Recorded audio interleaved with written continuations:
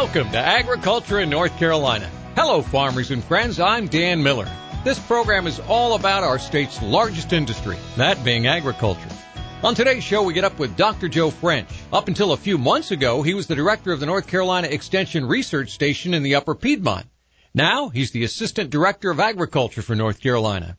Jeff and I thought we needed to spend some time with him, and that time begins in, say about 5 minutes. I mentioned Jeff. That's Jeff Turner of Murphy Family Ventures, member of the North Carolina Board of Agriculture and co-host of a very prestigious radio podcast show on farming.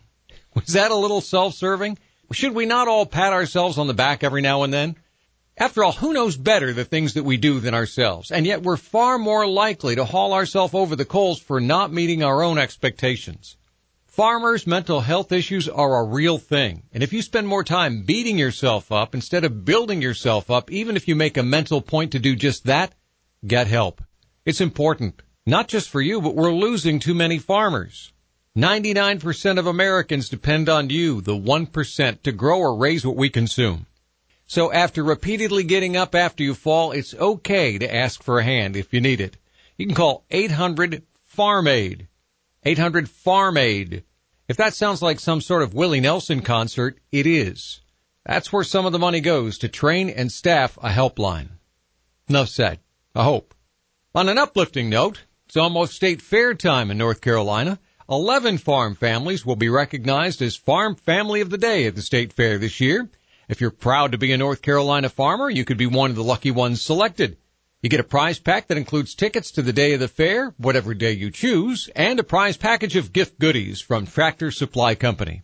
Find out more, you can head to ncagr.gov.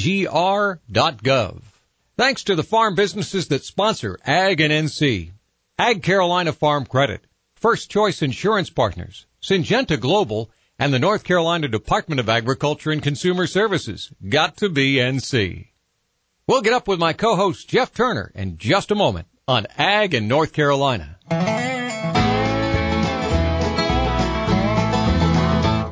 This is Agriculture in North Carolina, thanks in part to Ag Carolina Farm Credit, financing rural North Carolina for generations, lending solutions for farms, land, and homes, personalized for you.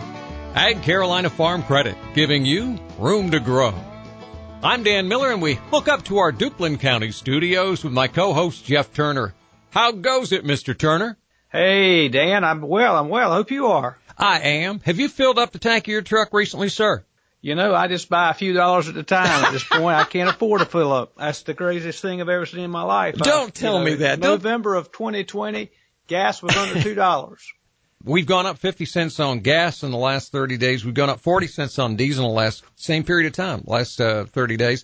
I think we're like 15 cents over not last year, but 15 cents over 2 years ago. So that's right. And you know, we could release some more oil from the strategic reserve, but they already did that.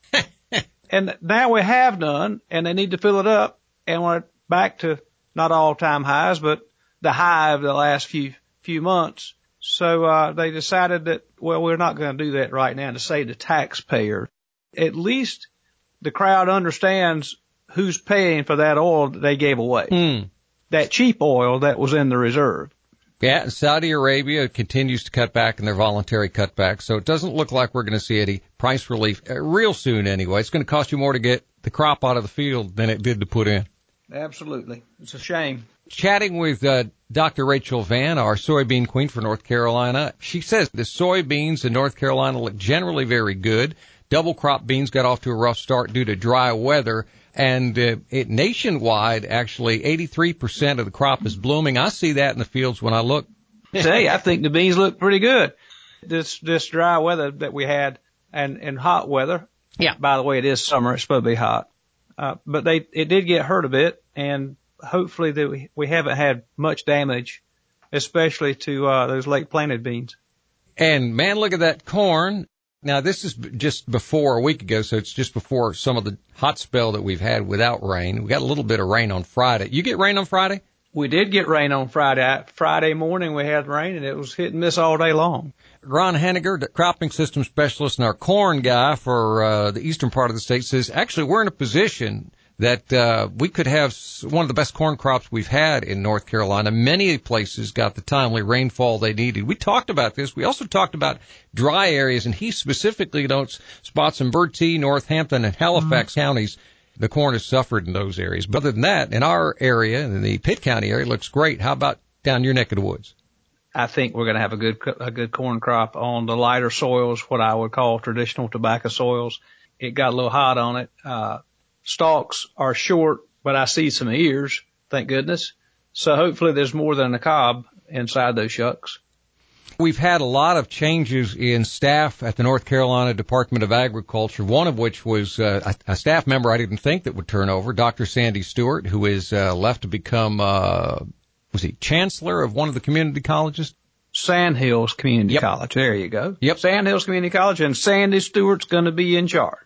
With his departure, the commissioner's looking at a lot of job vacancies in the Department of Agriculture, but he tapped Dr. Joe French. He's our interview today.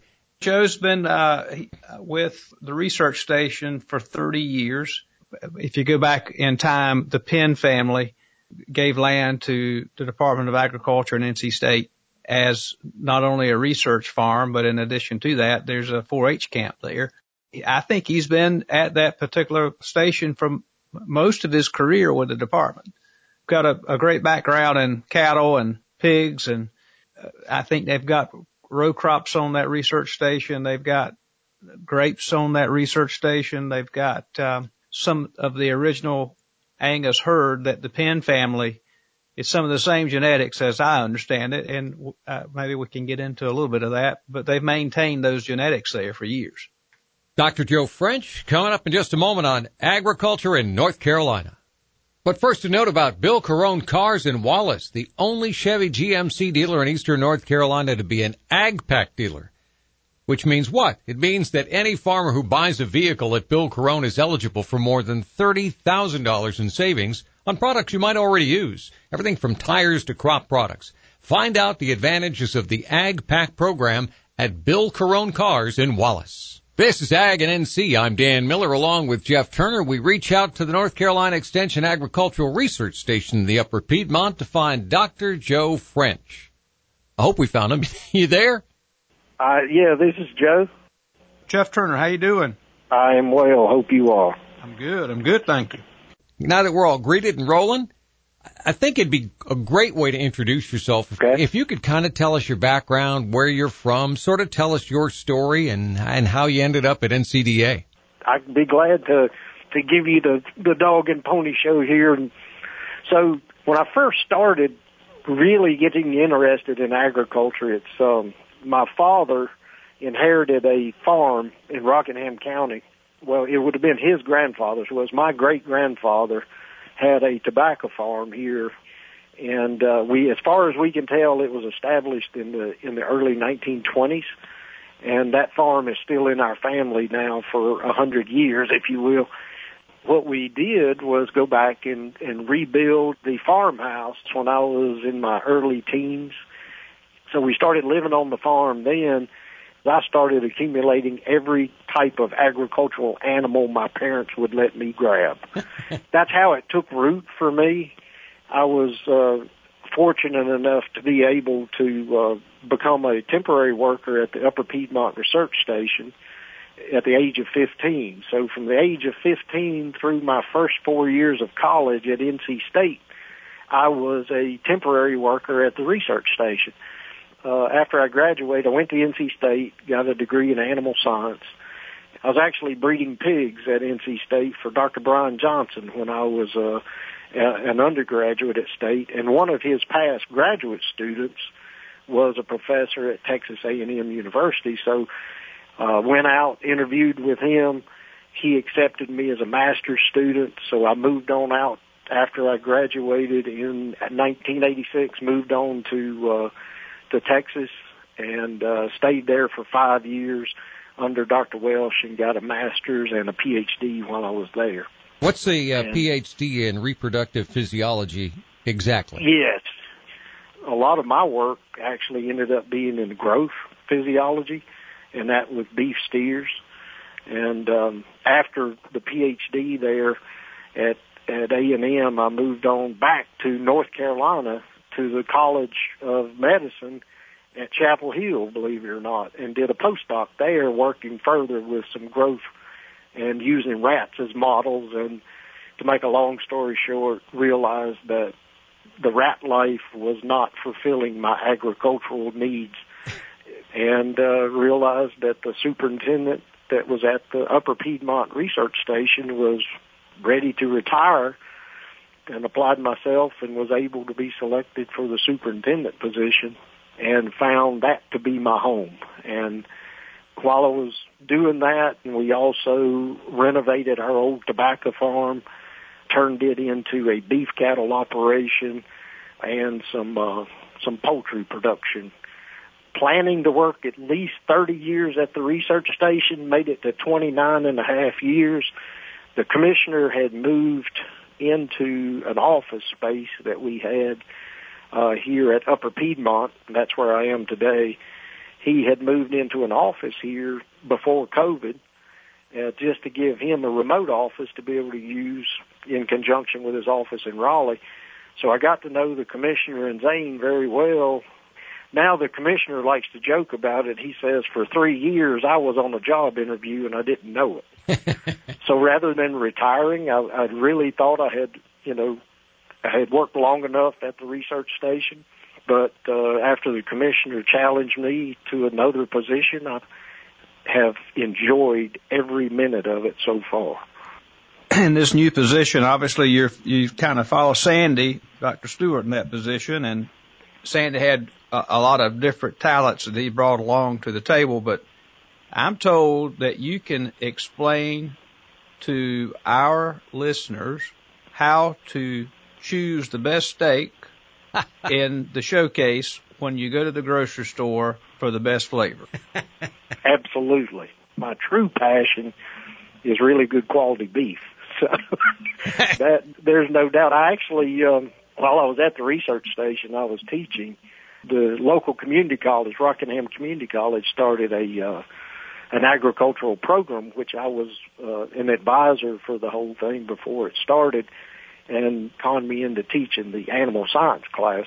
I guaranteed those animal science students from day one I said, if you don't learn anything else in this class, you're going to learn how to go to the grocery store and pick out the best steak that's at the grocery store, and be glad to share that with you at any Well, I'd love to hear that. Tell me what I should look for whenever I walk in. It sounds like you're angling for a barbecue at Joe's house. Well, I was hoping he would invite us. It's kind of funny because after we hang up today, I'll just preface it by this. One of the things we've done with our little beef cattle farm, we've not used bulls at home since I've been back, so 30 years. Every animal that I have for the last 30 years has been artificially inseminated. And what has been a result of that is we have a very specific set of genetics in Angus cattle that we've created that I think is a very efficient model for beef cattle to produce a very high quality steak.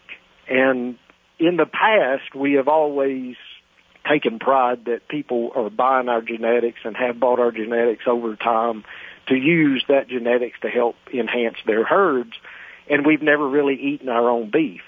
Well, this last year, we had 3 heifers that they decided they didn't want to be a part of the program anymore. So one of those heifers, I worked with a friend of mine, put it on a feedlot, and kept it on a feedlot for about 45, 60 days. And I'm going to pick that heifer up today when we finish this phone call. And I am extremely excited about seeing if my theory and my genetics are actually paying off, because I think what we have created is a set of genetics that are going to marble extremely well on a consistent basis without a lot of feedlot finish.